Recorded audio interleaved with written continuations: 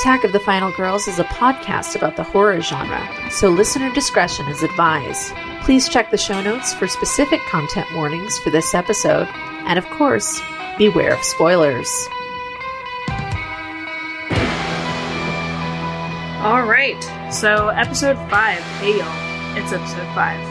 And today we are talking about Jordan Peele's directorial and horror debut, Get Out. It's awesome. That's it. That's the podcast. All right, end of episode, and here's where you could... No, I'm just kidding. So it is starring Daniel Kaluuya as Chris Washington, Allison Williams as Rose Armitage. This is her first horror movie. Bradley Whitford as Dean Armitage, her dad, and Catherine Keener as Missy Armitage, her mom. So yeah, we're talking about this amazing film tonight. I think this is the first time Juliet and I have rewatched this since it came out back in 2017. Yeah, I saw it we both saw it right when it came out in the theater. And I wondered about watching it again. Like, I know it's a great movie.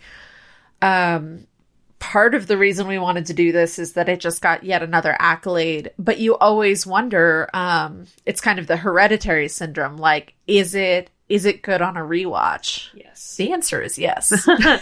I was also worried about that. Sometimes when you leave a movie, you're like so struck by the movie, it just keeps echoing. And you're like, if I watch this again, is it going to be as good? Is it going to be as powerful? Or is something going to take away from it? Am I going to key into something I missed the first time, and then it's just going to totally remove my fascination with it? For the both of us, I think we both like ended the movie maybe not as surprising as the first time, because I know the ending for me like was completely shocking when I saw it in the theater for a couple of reasons, and I'll bring that up once we get to it. But watching it again, and especially now 4 years in, so much has happened since 2017. The world is just so...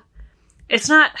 it is different, and we're also so much more aware of so many things that when you're watching it in 2021, you're like, wow, this movie is even more relevant.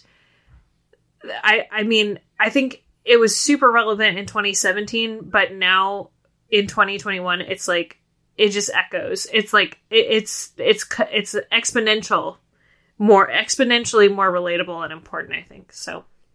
Definitely. I was interested in rewatching this, not just for the does it still work on a second watch, but also because, as I said when we started watching this tonight, at the time, everybody was wondering about Jordan Peele. Can he do this? You know, he was known back then as a comedian, as a great comedic writer and performer, somebody who had a self-professed love of the horror genre.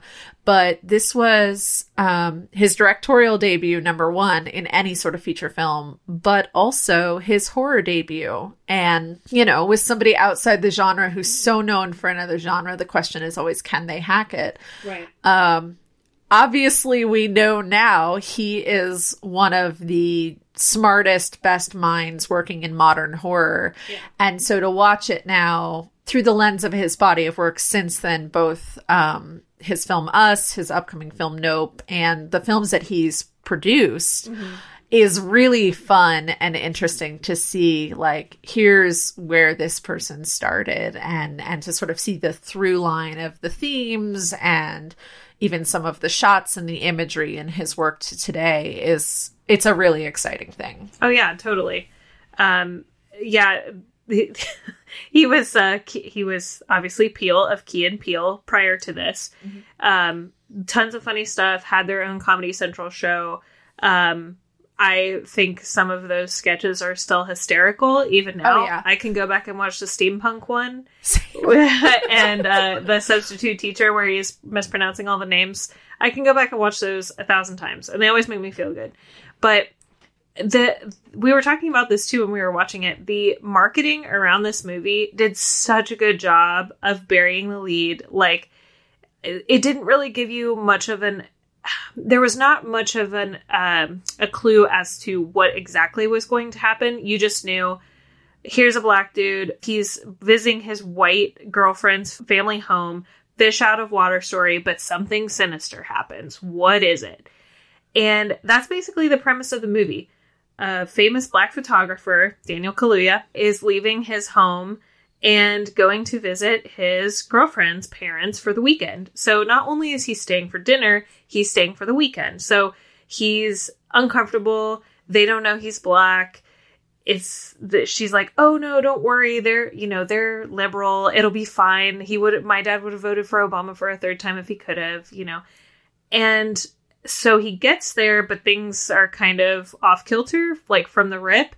And there's a lot of really good jump scares in this one. I knew that they were coming and they still got me this time. So, yeah. But not so much that you are desensitized to them. It's kind of like sprinkled in a good way throughout. So, but that's basically the premise of the movie. There were a lot of things too that I had forgotten since the first one.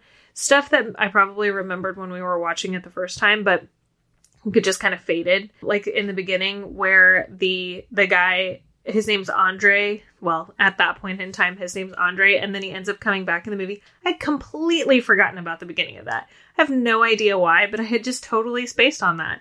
So it was nice to kind of refresh my memory and like remember all of the tricks and stuff in there. So the thing that struck me right off the bat was the discomfort, which, I remember it the first time I saw it, but in 2022, in a post-George Floyd world, it strikes me as all the more interesting in the discomfort that this movie sets up of,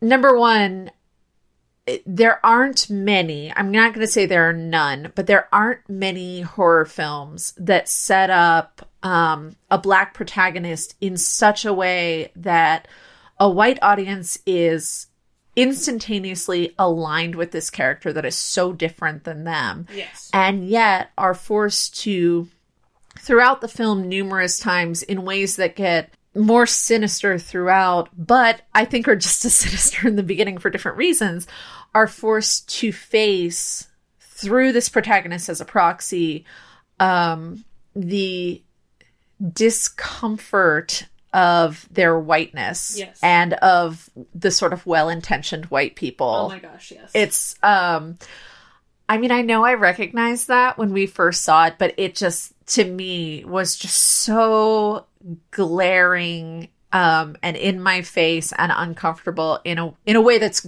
great, honestly. Yeah. Like, that is so effective for a film. Yeah. And really just makes the film eternally relevant to my mind.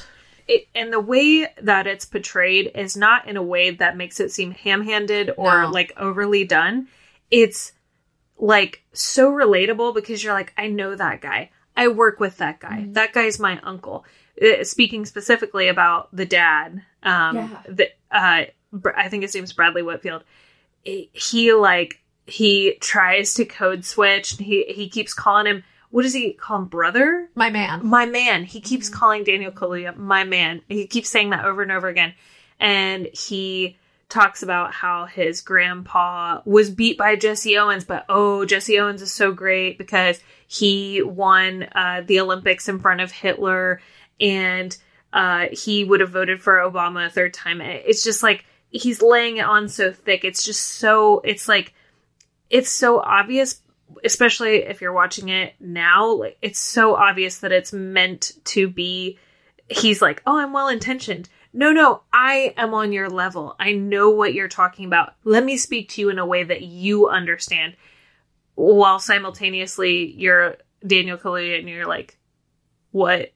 Yeah. People don't talk like this anymore. And also, you don't have to prove to me that you're a friend to black people. Just be a normal guy and not over the top about it. The interaction with the cop and Rose's behavior there, I don't remember it hitting me in the same way as it hit me now, where it's such misplaced allyship. Oh, yeah. That to me was just fascinating because the dad, right off the bat, you're like, oh my God, dude, like, this guy's laying it on too thick. Mm-hmm. But I think, the sort of performative allyship of Rose and that interaction with the cop, where she's like, no, man, I'm doing what's right. And he's kind of like, I don't want, it's that whole thing with allyship. Like, at what point does an ally ask the person for whom they are standing up, like what they want? Right. I've been doing a lot of reading and research for a variety of reasons about bystander intervention. And that's one of the newer schools of bystander intervention that was not, maybe it wasn't even a part of the literature when this movie was made. And I think this movie reflects, a need for this, which is ask the person what they want. Right. When you're standing in solidarity or allyship with somebody, like, do they actually want you to, do they want you to diffuse the situation? Do they just want somebody to stand with them? What do they want? Right. And that, performative allyship can sometimes actually cause more erasure. That scene just really, really hit me in a way that it didn't the first time I saw it. Right. And it's clear that Chris just wants to hand over his ID and just get it over with. The cop, the police officer, asks him for his ID and he pulls it out. I mean, hopefully that was not going to spiral into something, but it was clear to me, at least, that he just wanted to hand it over, say, cool, run my ID, whatever, let's get this over with. But maybe another layer, and I don't know if he meant to do this, but it could also have been Rose trying not to leave a paper trail. Like, I don't want the cop to run his ID because I don't want anybody to know that he's here, except for his friend. I think it works both ways. Yeah. I think that, it absolutely could have been because she didn't want a paper trail. So she performed allyship to cover her tracks, which is really cool. That's so much of this movie is that the behavior of the white people very specifically works both ways. Right. It works on a very practical, real world level, a very relatable level. And then it also works to further the story of the film, right? Which is so much more complicated. Right. It's like Sinister. It's like there's always a 2 levels of interaction with any of the white folks there. Yeah. And like as we progress through the movie, it compounds. It's even more so. And maybe it resonates more because this is our second watch through. So we've seen the movie 2 times. The first time, maybe we didn't understand as much because the ending is fairly well wrapped. Like the part where Chris initially gets hypnotized by Rose's mom, Missy, and sinks through the floor. I remember sitting in the theater and thinking, hang on, what am I watching? Like, what is happening? When he goes into the sunken place. I'm like, wait, what? This is sci-fi? What's happening? Is this a supernatural thing? Is he dead? And then, as we're watching it the second time, in the party where we've got all of these older folks and the Armitage's friends, I guess, or cohorts, I guess, part of the society or group that they're in, the interactions that they're having with Chris are like so much more loaded. Because at first, the first watch through, you can watch this movie and think, these are all old white people who have never been around a black guy, and they're surrounding him, and they don't know how to act. And then you realize upon second watch, it's not just that. They're sizing him up. They're literally at, like, an auction. They're sizing him up like an animal because they're going to try and purchase his body. Yeah. And it's just like, the first time, you're watching, there's this old lady who's just like feeling his muscles and she's like, oh, it's so good, so nice. Then you watch it again and you're like, oh my God, she is trying to determine if she wants to purchase this guy. And I guess the first time I watched it, I was like thinking less about the purchasing aspect of it as I was like, oh, she's just admiring him because she's weird.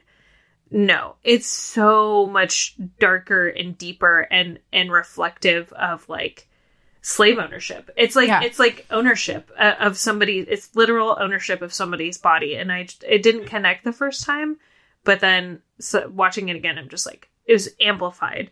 And it made me feel so uncomfortable. Just like, just watching somebody manhandle somebody else like that. Gross. Yeah. And the whole concept that, you know, throughout the history of the United States and as reflected in this film, you know, Black bodies were commodities, and they were commodities absent of personhood. And we really, really get that in this, especially when we get toward the end, toward the sort of end result of this whole purchasing of this body, which is to transfer a white person's consciousness into this Black body. And they refer to, I'll be controlling your body and you'll just be a passenger. And that is so powerful on so many levels, to sort of bring that concept into horror in a way that I know Jordan Peele has really said, you know, that this and many of his films, and I want to be really careful with this phrase because I know it's gotten taken out of context.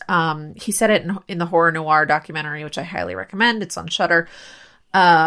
He said that, you know, he didn't make Get Out for white people, and people have taken that out of context and said, this, that, and the other. Yeah. But I choose to think, you know, he made something truly horrific and identifiable for a Black audience that a white audience could certainly benefit and learn from and understand. Yeah. And I think that scene really lends some perspective to an experience that is so very different from my own, certainly. Right. Yeah, he said in an interview that this is basically a chain of his worst nightmares all in a row. And like so many of these things, so many of the occurrences that happen in the movie seem kind of like offhanded or passive. Like, to me, I thought that it was pretty obvious from early on, like, especially right when they had gotten to the parents' house, the Armitage home, that he was there as the token guy. Yeah. Like, look how progressive we are. Our daughter is dating a Black man. Mm-hmm. And let's just kind of parade him around. And that way everybody knows how woke and left we are. And it kind of started to make me think, I'm sure I'm not the only person who has thought this about this movie, but how the woke left can be so harmful to its own cause and to people of color and marginalized groups, especially when we're like, no, we'll protect you. Right. When the left says, we'll protect you. I know we're getting kind of political on this, but I think this is a movie that is specifically made to resonate as something that's not even political, but more just about like humanity. And I think that's what we're seeing there is like people, especially white people, who say, no, let me help you, without, like what you were talking about earlier, not asking, just doing. Well, and centering themselves still. Like when you take that position, you're saying, rather than saying, I recognize my privilege as a white person, and I am offering to use that privilege to assist in whatever way you feel is appropriate, but I'm giving you the agency to make that choice whether or not you want my help. Right. It's still centering yourself and saying, I'm a white person. I know what's best for you. You know, there's still a huge condescension there. Right. And we see that so many times in this film. Yeah. It's tough to even like, I almost feel like I don't have the chops to even comment on this because it's just so perfectly executed, at least in my opinion. It's so perfectly executed. As a white person watching this movie, I'm thinking, oh my God, I'm thinking like back in time, how have I done these things? Right. Like how has my assistance, I'm using air quotes, assistance of somebody, or when I think I'm helping, actually harmed somebody or made them feel less than or othered them in some way. I'm like thinking about every interaction I've ever had, and I'm just like, oh my God, this is making me feel so uncomfortable because I'm having to like face situations where I'm like, was I really harming somebody rather than helping them? And obviously not being able to fully put myself in Chris's shoes, but also like watching all of these interactions where I'm just like, every single time Chris is interacting with somebody who's not his friend Rod, you're like your stomach clenches into a fist. You're just like, this is, especially the brother, the weird brother, the Armitage brother. Oh my God. I don't know what it is with that guy. He is ultimate creep. I found that character so fascinating. Oh my God. He's really interesting to me because he works on several different levels. It's interesting to see him put up against the rest of the family because on the one hand, especially if you're watching this movie for the first time and you don't know exactly what's going on yet, the brother seems like the most obvious villain. Mm-hmm, and the interesting thing is he is the most obvious villain, but he's not the villain. Right. Or the only villain. And I think his place in this film is just so interesting because he is in a movie that generally avoids the very typical overt racist stereotypes. Like, we don't see Southern folks, people coded as being from the American South.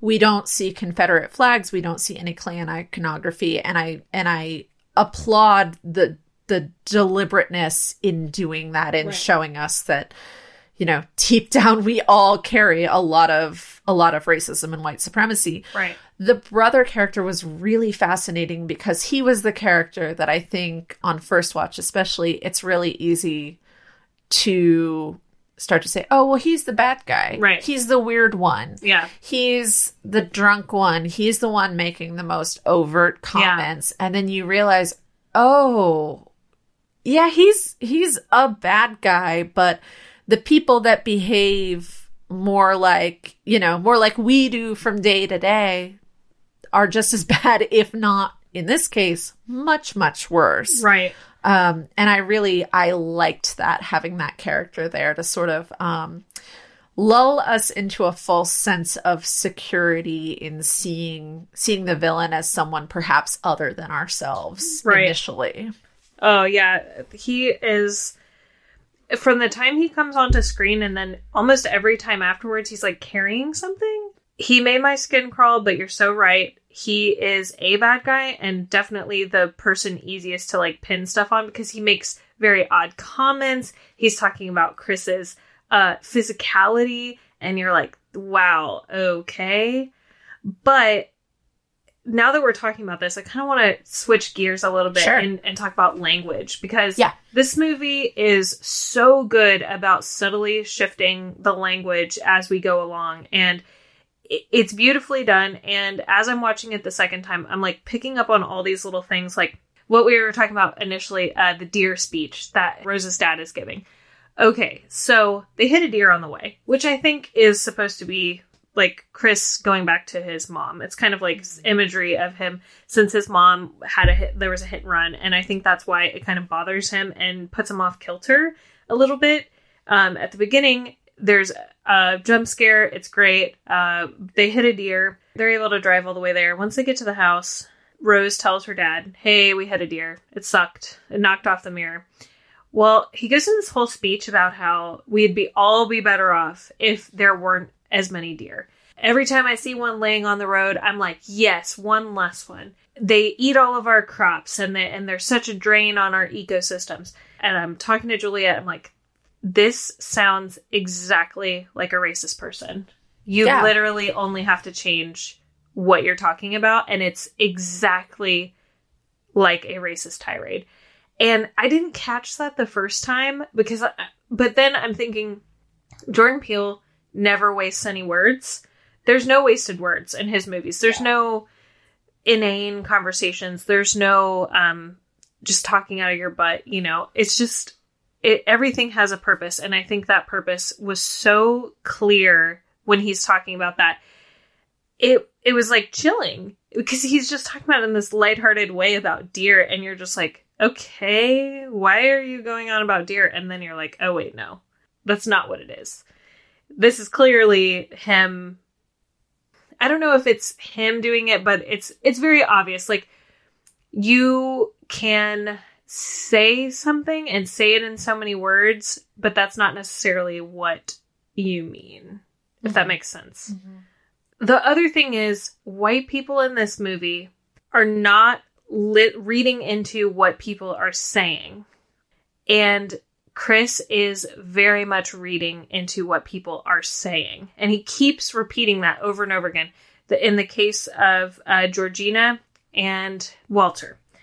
It's obvious to us because we're watching the movie. These people are not talking like human beings. Not human beings from our time anyways. But Chris keeps saying the way that they are talking is not right. People don't talk like this. Not only do people not talk like this, he is clearly in expectation of when he as a black man goes to them and speaks to them, he expects a certain way that they're going to speak to him in return. And instead they talk like robots. And so he says over and over again, the way that they're talking, it's not just what they're saying, it's the way that they're saying it. And these white people have no idea. They're just like, what?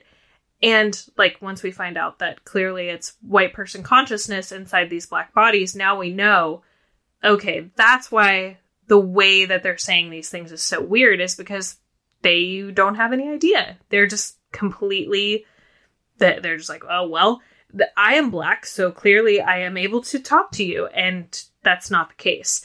And I love that it's made clear to me that that's why language is so important in these movies. It's like in Jordan Peele's movies, it's not just what you say, it's how you say it.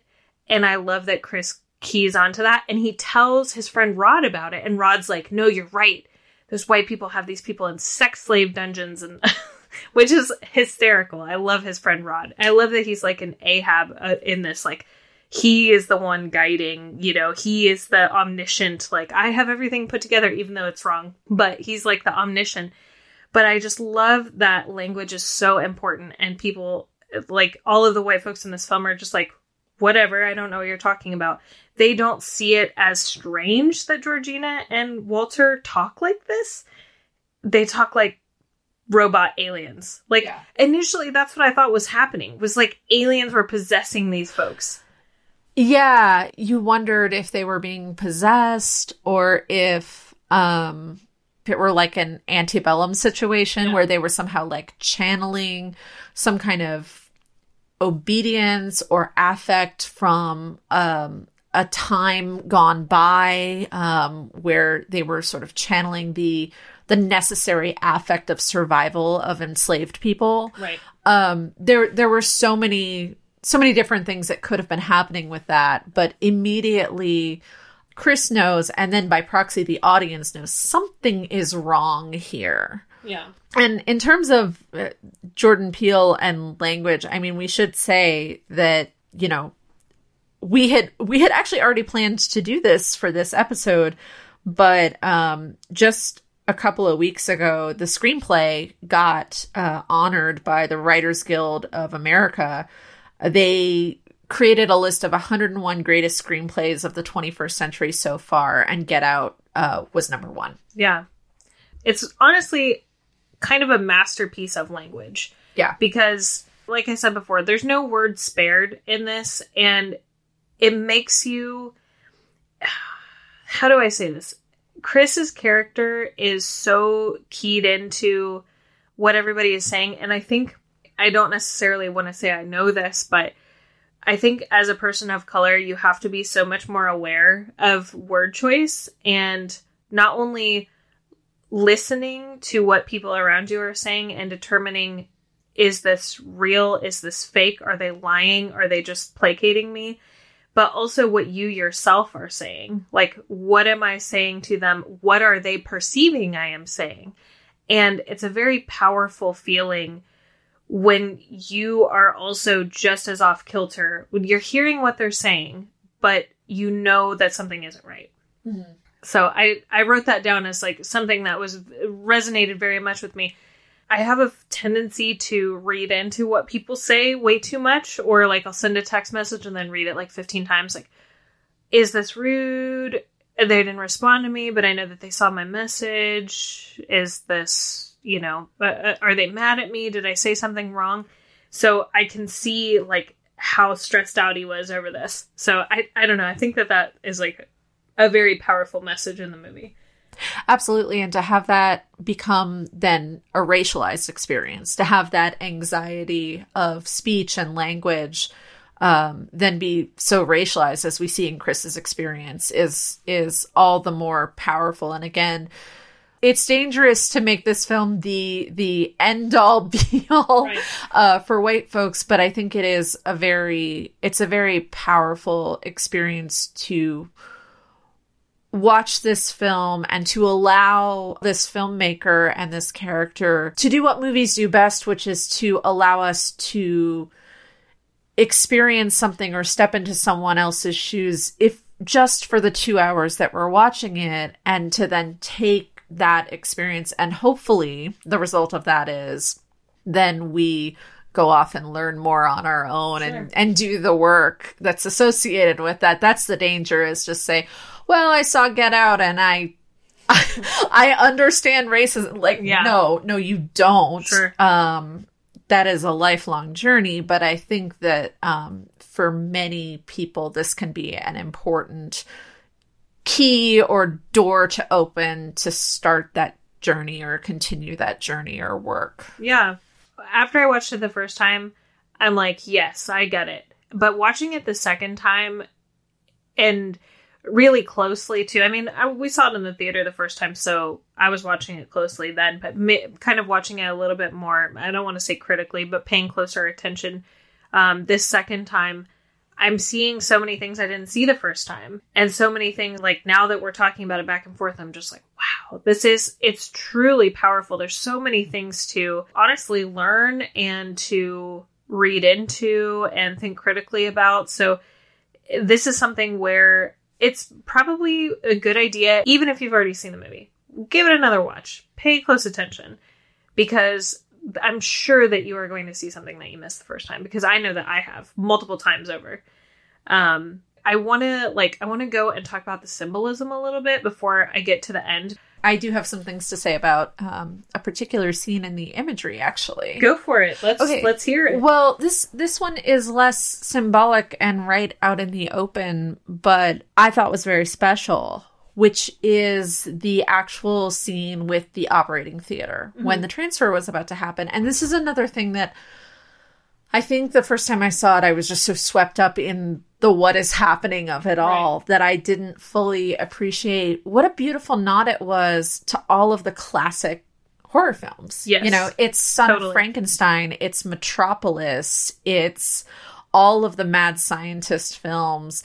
And those two movies very specifically are early horror films that, you know, the Frankenstein story, of course, and Fritz Lang's Metropolis, which, you know, some of my favorite writing in film school was on Fritz Lang and science fiction and horror as a reflection of German society at the turn of the century. But what a beautiful nod to classic horror, which I know Jordan Peele is a fan of, you know, as a professed fan of this genre.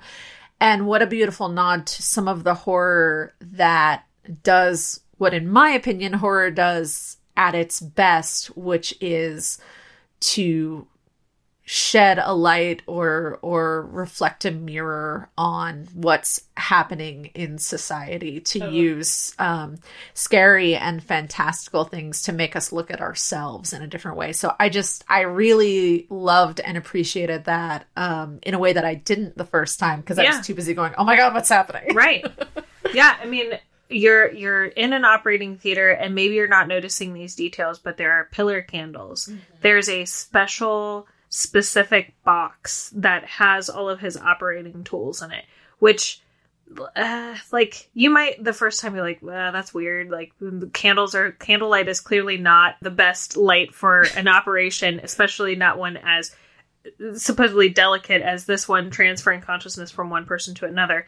But then you start to think, these are candles in an operating theater. Not only do we have those candles, but we have almost a ritualistic box. It seems very much like a ritual.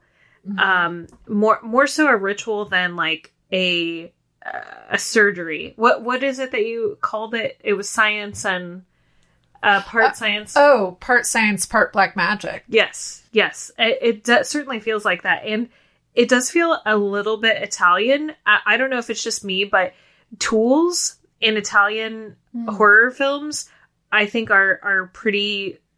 I think it's pretty common to feature those. Like the killer has black gloves. The killer has his tools. They're set in their own certain way. So I kind of got that from the surgery scene, because you're like, surgical tools are typically not transferred in velvet boxes. I'm not sure that that's very antibacterial. Pretty much they're on like, those stainless steel trays with like the little weird disposable napkin thing. But in this one, it seems very deliberate to do it like that. Oh, yeah. Yeah. It's interesting that you went Italian, because I went straight up classic monster. Yeah. For me, it was Frankenstein. Yeah. It's always, whether we're talking Universal or Hammer, it's always, Dr. Frankenstein or Dr. Pretorius in a lab that is a lab, but is also very gothic and very creepy. And there are surgical tools alongside candles, and it's got a very occult feel to it, even if it is pure science or medicine. So I went immediately to the classics, but I see the Italian influence there as well. I mean, it's really small, but I was reading through the trivia as we were watching this, and there are so many nods to so many films throughout this. I couldn't even absorb it all, because I'm just like, this is too much. Well, I can't believe that the first time I saw it, I missed the straight up, like, the poltergeist. Right? Yeah. The TV and the he, as a child, is watching the TV. We see him almost in shadow in front of that blue glow of that's Poltergeist, straight up. And it's beautiful. Yeah. The beginning of the movie, straight up Halloween. Yep. It's an idyllic city. He's walking past these hedges. You've got a creepy car following him. It's straight up Halloween. It's directly from that. But it's offset in just enough of a way that you don't really catch on to it until maybe you're watching it the second time, or maybe later when you're reflecting, like, what does that look like? What do I remember that from? All of this symbolism is just like, yes, it makes you feel at home, but also like completely makes you feel uncomfortable, because you're like, I know this thing, but I don't know this thing. I absolutely love that. I did want to talk about their clothes. Yes. There's a lot happening there. So much. I wrote down all of the things that I can even remember, but I'm sure that you can remember more. So all of the white folks in this movie are wearing black, white, red, or a combination of those, or brown. So when they first meet, you had brought up earlier, the dad is wearing a black sweater. Later on in the movie, when Chris goes outside to smoke, and then when he comes back inside, the mom kind of assails him and is like, let's do hypnosis. She's wearing a white, like a tunic almost. Chris is wearing all gray. And a gray hoodie, which... Yeah. The symbolism there, just... And he wears gray throughout the whole movie. Mm-hmm. There's, he's wearing like the denim shirt with the gray shirt underneath. So that's like his common thread, is the gray. Then at the party, everybody's wearing black, white, and red. The parents are wearing brown. Like, her mom's wearing like a brown shirt dress, and her dad's wearing a brown jacket, but he's wearing a black turtleneck underneath with a red, what is that called? Like a pocket square? Yeah, red pocket square. And then you see Stephen Root's character, the blind man. He's wearing all black. You see Andre's character, what did he say his name was? Logan. Okay. He's wearing like completely... he's wearing an outfit that does not match anybody else's outfit. He's wearing a button-down shirt, a brown suit jacket, a straw hat, which, like, people don't wear straw hats now. Who wears a straw hat? But everybody else, including the woman that he's with, is wearing black, white, and red. It didn't stick out to me the first time I'm watching it, but obviously I'm trying to watch it more carefully. It has to be significant that everybody is wearing black, white, and red. Absolutely. Well, and Georgina is seen in a lot of gray and a lot of muted colors. Walter is seen in more muted colors, and Rod and Chris are almost always wearing blue. Yeah. Okay. That makes sense then. Yeah. So it seems deliberate. Like the outfit choices seem deliberate because it can't just be coincidence. So I'm interested. I wonder what his idea was there. Was it just to group people together? Like, we're grouping these people. These people clearly have sinister intentions. These people do not. Is it that? Or is there something deeper there, having black, white, and red on the white folks, gray on Georgina, who seems to be, at certain points, struggle with the presence inside of her. Chris, normally wearing gray and blue. I think he's wearing like a blue sweater or a blue jacket and gray shirt at the beginning. Is there something more to that? Another thing with color is, I can't remember what Rose is wearing at the beginning, but as things progress, Rose initially at the party is wearing a sweater that's red and gray stripes. Then after they're able to kind of subdue Chris and get him down into the basement, she's wearing a white turtleneck, and then later she's wearing a white button down. And it seems weird that you would change your clothes 2 separate times in the same evening if all you're going to do is wait for your dad to successfully transfer the consciousness of an old man into your former boyfriend's brain. Why would you change your clothes 2 times? There has to be something there in clothing choice. I will be interested to see because, color is also very important in Us. Right. The use of red throughout is huge. And I'm going to be really curious to see in Jordan Peele's next movie, Nope, to see how color, especially red, is used in that movie too. Yeah. Because I think he's got some theming there. I don't have it all figured out, but I think there's something there. It's exciting to me because watching this a second time too, I could see more of his patterns as a filmmaker, and I'm so excited to see the new one, to see how those change and evolve. Everything from using underground spaces to some of the lighting shots to some of the way he did some of his tracking shots, like the way the camera would move. Yeah. I noticed some affinities between Get Out and Us, and I'm just really excited to see, when you have a filmmaker of this caliber, to see how they take these stylistic elements and change them and evolve them throughout their career and use them in different stories is exciting, I think, for an audience. Totally. Yeah. We talked a little bit about how he uses underground. Yeah. It's very deliberate, I think. So in Us, it's a little bit more obvious. I don't want to go too far into that one in case we feature it later, but there is a very, very, very important thing happening underground in Us, and sort of a kept away, secret, kind of closed off thing that's happening there. And it's the same thing here. And we have this big underground, look like a rec room almost, where he was like seated in front of the TV.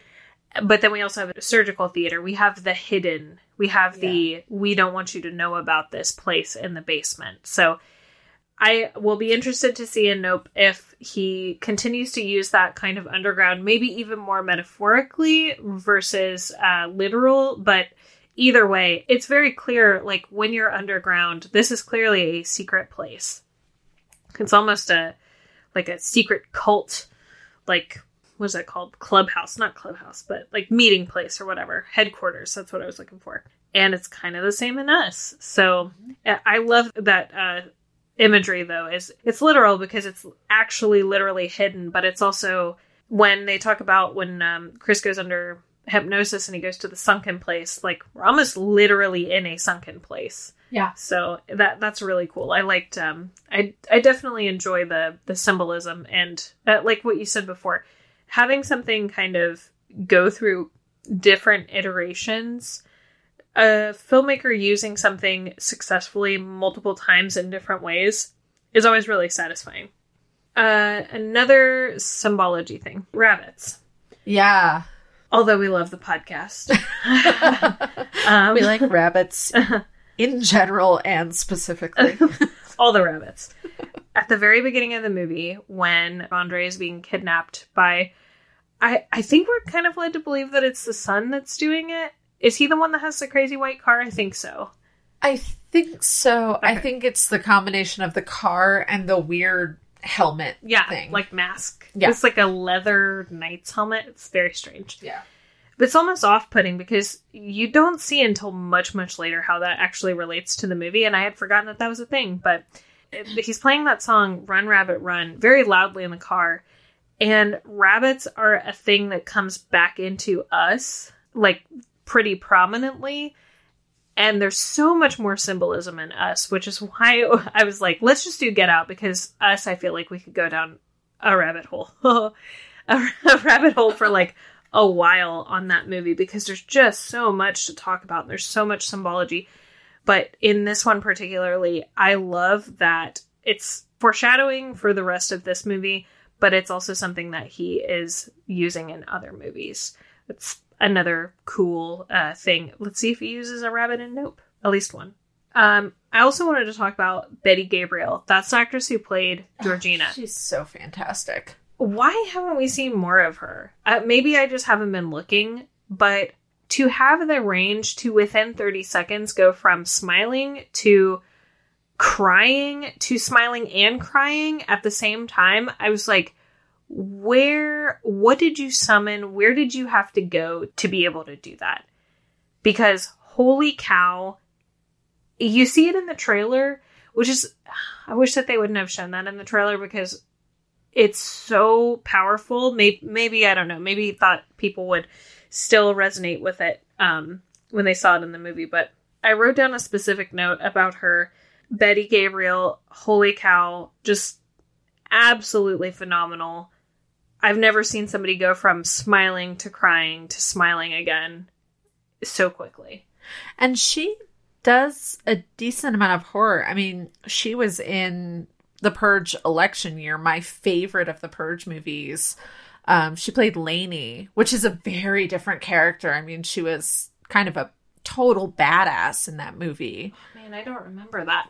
But Yeah. I don't remember a lot of the Purge movies. I need to rewatch them. That's my favorite Purge movie, so I know that one like the back of my hand. Is that the second one? Third one. Oh, okay. Yeah, and I think I missed the second and the third one, so that's why I don't know. Oh, we should... Okay. Note for later. Okay. But she was also in Jordan Peele's Twilight Zone. Okay. And I'm hoping she is in some other upcoming horror films as well. And she was in Westworld. She was a recurring character on Westworld. So I hope we get to see more of her because she's a phenomenal actress and just really, even just the range between her character in Get Out and her character in The Purge election year. I'm like, I want to see her doing many different characters because she is obviously capable of taking on many different types of roles. Yeah. I mean, everybody in this movie, there's not a single bad actor in the movie, but there's a scene where Chris tells her, like, she comes in to apologize about unplugging Chris's phone because it's pretty deliberate that Chris's phone is meant to have died because they don't want him to have a lifeline to the outside world. Well, she comes in to apologize and he mentions to her that he gets nervous when there's too many white people around. And she's a person who, during the entire movie, she's had this facade that's only cracked a couple of times between like this scene and the beginning of the movie. She's like got this plastered on smile. She is like completely on the same tone the entire time. But he sees her a couple of times with like a different facade, you know, or like that facade is kind of slipped. Like when he sees her up in the window, she's startled. When he sees her at night, and she's just kind of like dead faced, and then she is like, you know, doing her hair and the reflection on the glass window. She moves very eerily too. It's like she moves very quickly. It's kind of weird. Was she doing her hair or was she toying with the scar that we don't see right. at the end because it's covered with the wig. You're right. Yes. Yep. She comes in to apologize and he says that line, and then it's like life comes back into her. It's like a Stepford wife thing. She's like programmed, and then life comes back into her. And then you can see she does such a good job of being able to see the white person inside of her taking back control of her brain. And so she's crying, but she's also saying no over and over and over again, and like smiling, and she's got back control. And it's like, you can clearly see that happening. You can see her lose control, the real woman come back into her body, and then the white lady take back over her brain. It's very, very powerful. It's just like 30 seconds, maybe even less. And it's like, dang, how did you do that? Yeah. And I think the clip of that we got in the trailer is kind of the clip that everybody knows from this movie. Sure. But knowing the context of it makes it just all the more powerful. Right. And just the acting involved in that is phenomenal. Her facial work, like the being able to control, because you only see her face. You don't see any other part of her body. You can't see her body language. You can't see her shoulders, her hands, anything. Just her face, and just like her muscle work in her face is just, it conveys so much in just so little. It's very, very, very powerful. I wonder how many takes that took. And like I said, I wonder where she had to go to get to that, because holy cow. Yeah. I could not do that myself. I'm not much of an actress. That's why I stay on this side of the of the TV screen. But yeah.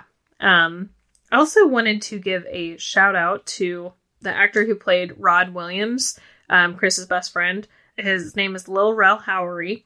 He's hilarious. He is a much needed comic relief for a movie that could otherwise have been very serious. Well, and I do want to talk about that character a little bit, because both in his performance and in the writing, the comic relief character can be such a tricky thing in a horror film. And we see very specifically this type of character in a lot of other films that were contemporaries of Get Out. And I'm thinking real specifically, and I can't believe I'm going to talk about this movie because I hate it, but Tusk. There is a character very, very similar who is the best friend character who is sort of communicating with the protagonist who's off on this kind of sinister journey, and who is sort of calling their bluff and saying, hey, something's not right here, something's going on, and then has to kind of be the person who then comes in to provide the assist to the protagonist. Right. And among its many flaws, that character, to me, in Tusk was such a failure, because the comedy overshadowed the character's importance and the role, and it was a distraction and not a relief. But Rod is just a perfect example of this done right, that the comedy was always a moment of relief from the discomfort and from the horror.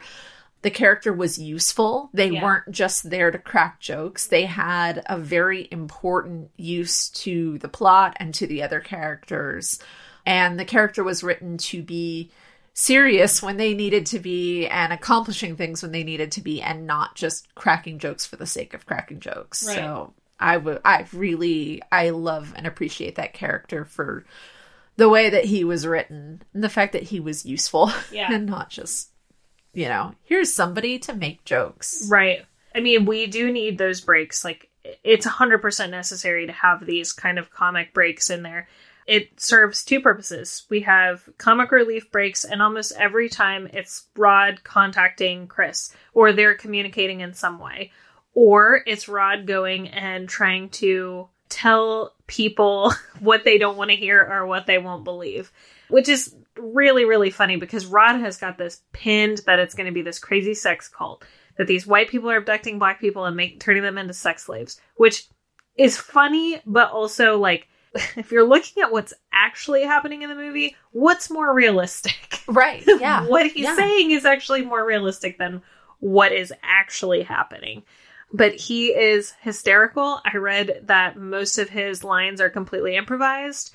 So that makes it even more funny that it's just like he's cracking back and forth with him. And it is the one time where Chris is able to be himself with another person. Yeah. Not even with his girlfriend does he ever really let his guard down. Like from the first interaction that you have with him and Rose, his guard's up. Because he's I'm going to visit your white family with all these other white people.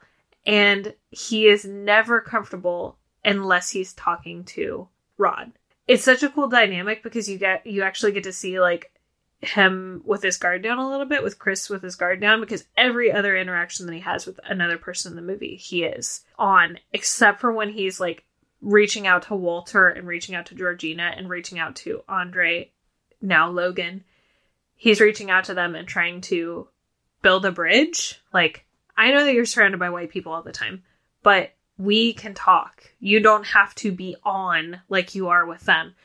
And so I think that's why it's so jarring that when they don't return there's no reciprocity and they're like, he's feeling comfortable, but they are still clearly not.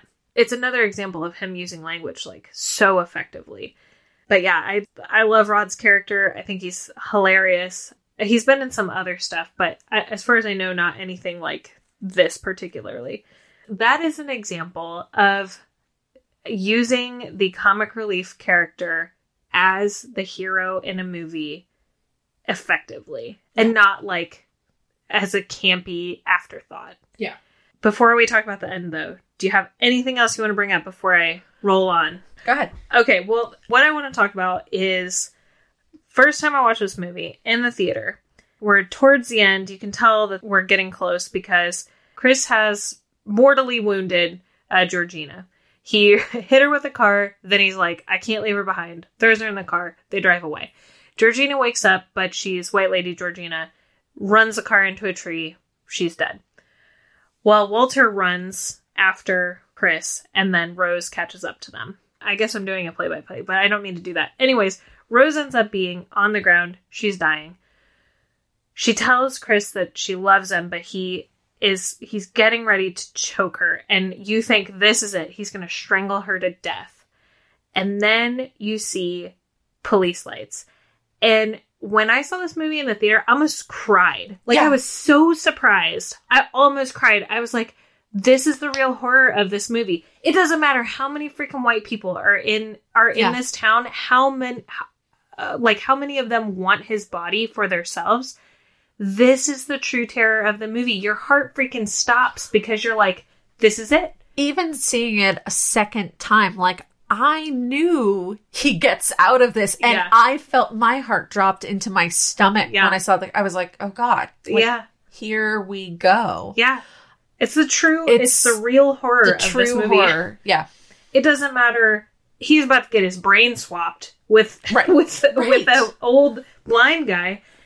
But even as somebody who has not lived this experience, has not ever had a situation where I'm afraid of a police officer, that is what gets you. You're like, okay, this is it. It doesn't matter how.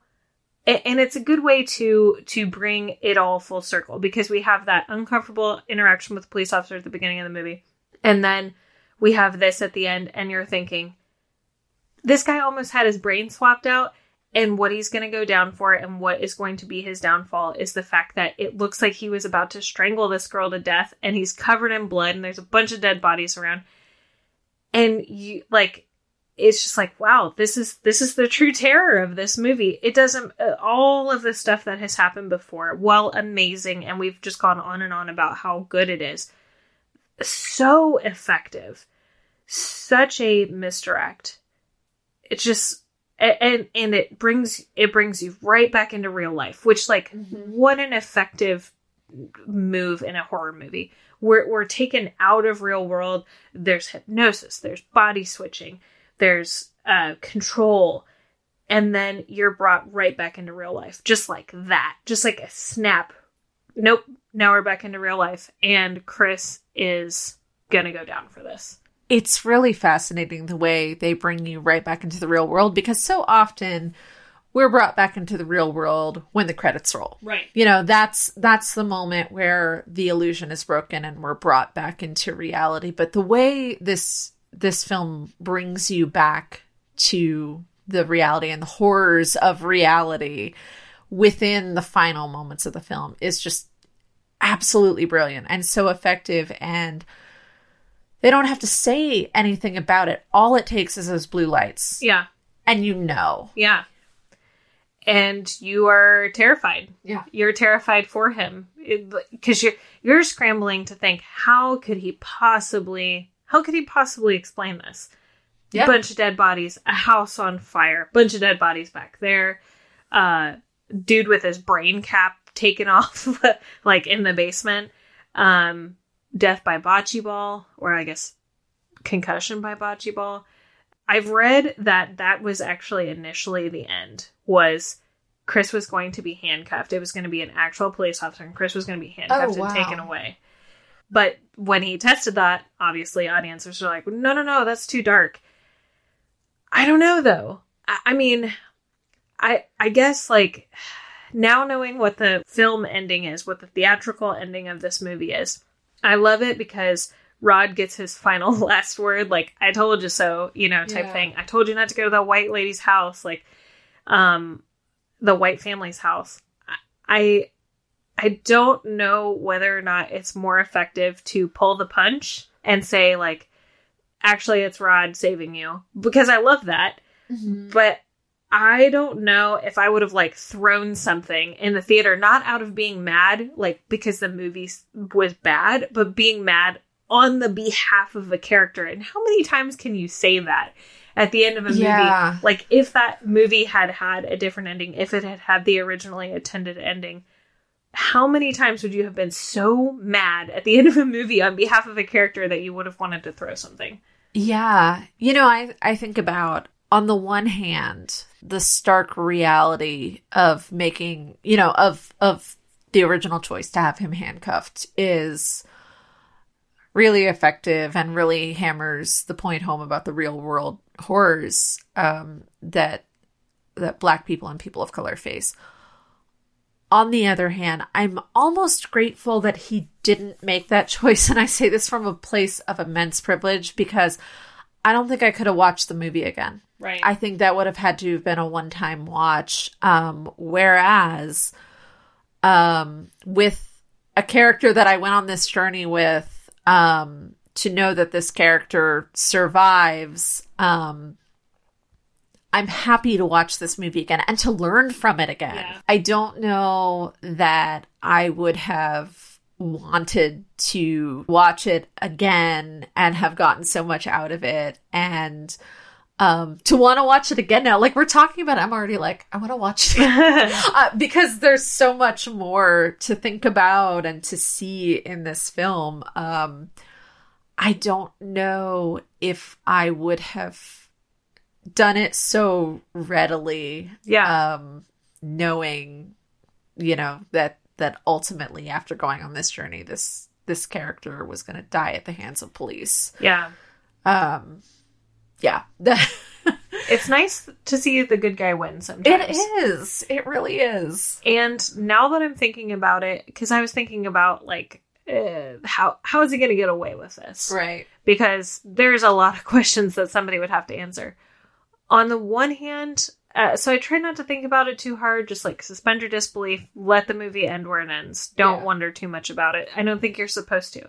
But on the other hand, there's no paper trail. Rose saw to it that there's no paper trail. Right. So maybe he gets away. Maybe he and Chris and Rod just drive away and they're like, all right, let's just pretend like nothing happened. Mm-hmm. Because I would imagine that Rose, as we find out in the movie, she's a serial lurer of Black people and people of color, because Georgina was one of her conquests. She serially lures these people in. She can't be leaving much of a paper trail at all. Right. Because clearly people are going to be like, hey, how come all of your boyfriends and girlfriends are disappearing and never to be seen again after they go and visit your parents' house? So I think that she probably did not... Is Rose even her real name? Who knows? I wondered that too. Yeah. Also, I think there's a little bit of symbolism in her just drinking white milk. She's eating the Fruit Loops, which I thought was supposed to be... maybe this is me reading it too far into it, but maybe separating color from white. Yeah. That's why she doesn't mix the Fruit Loops and the milk together. That might be a stretch, but I still want to know why she changed shirts so many times. It's weird. Like, why are you wearing a white turtleneck and then a white button-down? Yeah. There has to be something there.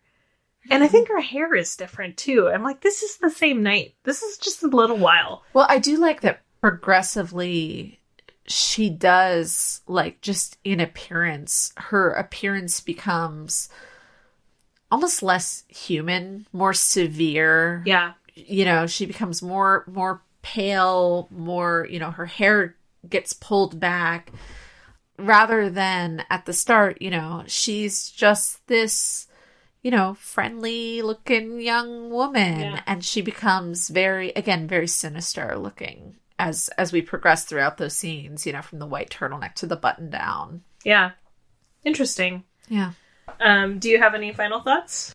I kind of hit on this already in terms of final thoughts, just that I'm excited to watch this over and over again. It's a movie that, I feel like I want to revisit every so often because I'm going to see something new or learn something new from it. Mm-hmm. And I really appreciate that.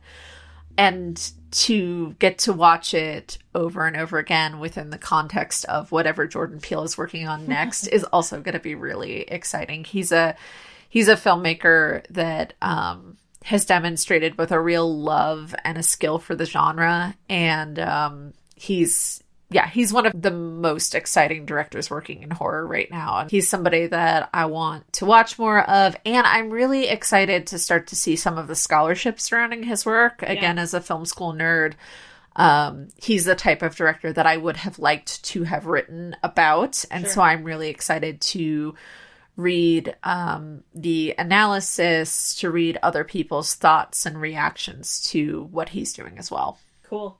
This is probably my favorite movie so far that we've done for the show. I loved it when it came out. I think it's a 10 out of 10 movie. Anybody can watch it and appreciate what's happening. We kind of deep dived into it, but I think even if you were not looking as closely, it's still a movie that can be very enjoyable. I read that Jordan Peele named this movie Get Out because of experiences that he's had in the theater with other Black folks yelling "Get out" at the screen during multiple movies. I mean, it's an experience that he's had. So I thought that was really cool, like, to kind of make that an homage, because so often in movies you see something happening, you're like, "Get out, get out, get out, get out." Well, in this one, that's literally what's happening. So it's been my favorite so far that we've done. I can't talk enough about how good I think Jordan Peele is as a filmmaker, as a writer, as a director. Can't wait to see more. I can't wait to eventually do Us, though I feel like I am going to need to do some studying before I watch it again and before I try to even attempt to analyze it, because there's just so much going on. So definitely 100% if you can get your hands on Get Out, which I'm sure you can. I'm probably on streaming and everything. Watch it again, watch it a third time. You'll probably still see new stuff afterwards. I think that's it for me. I feel like I could keep going on, but I'm out of notes, so. And I guess I'll just throw a little PSA in at the end, because this is important to me. Like, if you're watching this movie as a white person and it makes you start to think about your place in the world, don't let this movie be the end of your work. Like, let this movie inspire you to read more and learn more and do more. There are tons of resources out there, and maybe we can throw some in the show notes to get you started. But yeah, if this makes you start to realize your place in the world or question your place in the world, don't just call it a one and done. It starts here, it doesn't end here. Definitely. I absolutely agree. Thanks for listening to Attack of the Final Girls. Find us online at attackofthefinalgirls.com, Attack of the Final Girls on Instagram and on Twitter at Final Girls Pod. Our theme music is by House Ghost and available on Rad Girlfriend Records. Don't forget to rate, review, and subscribe on Apple Podcasts or wherever you listen.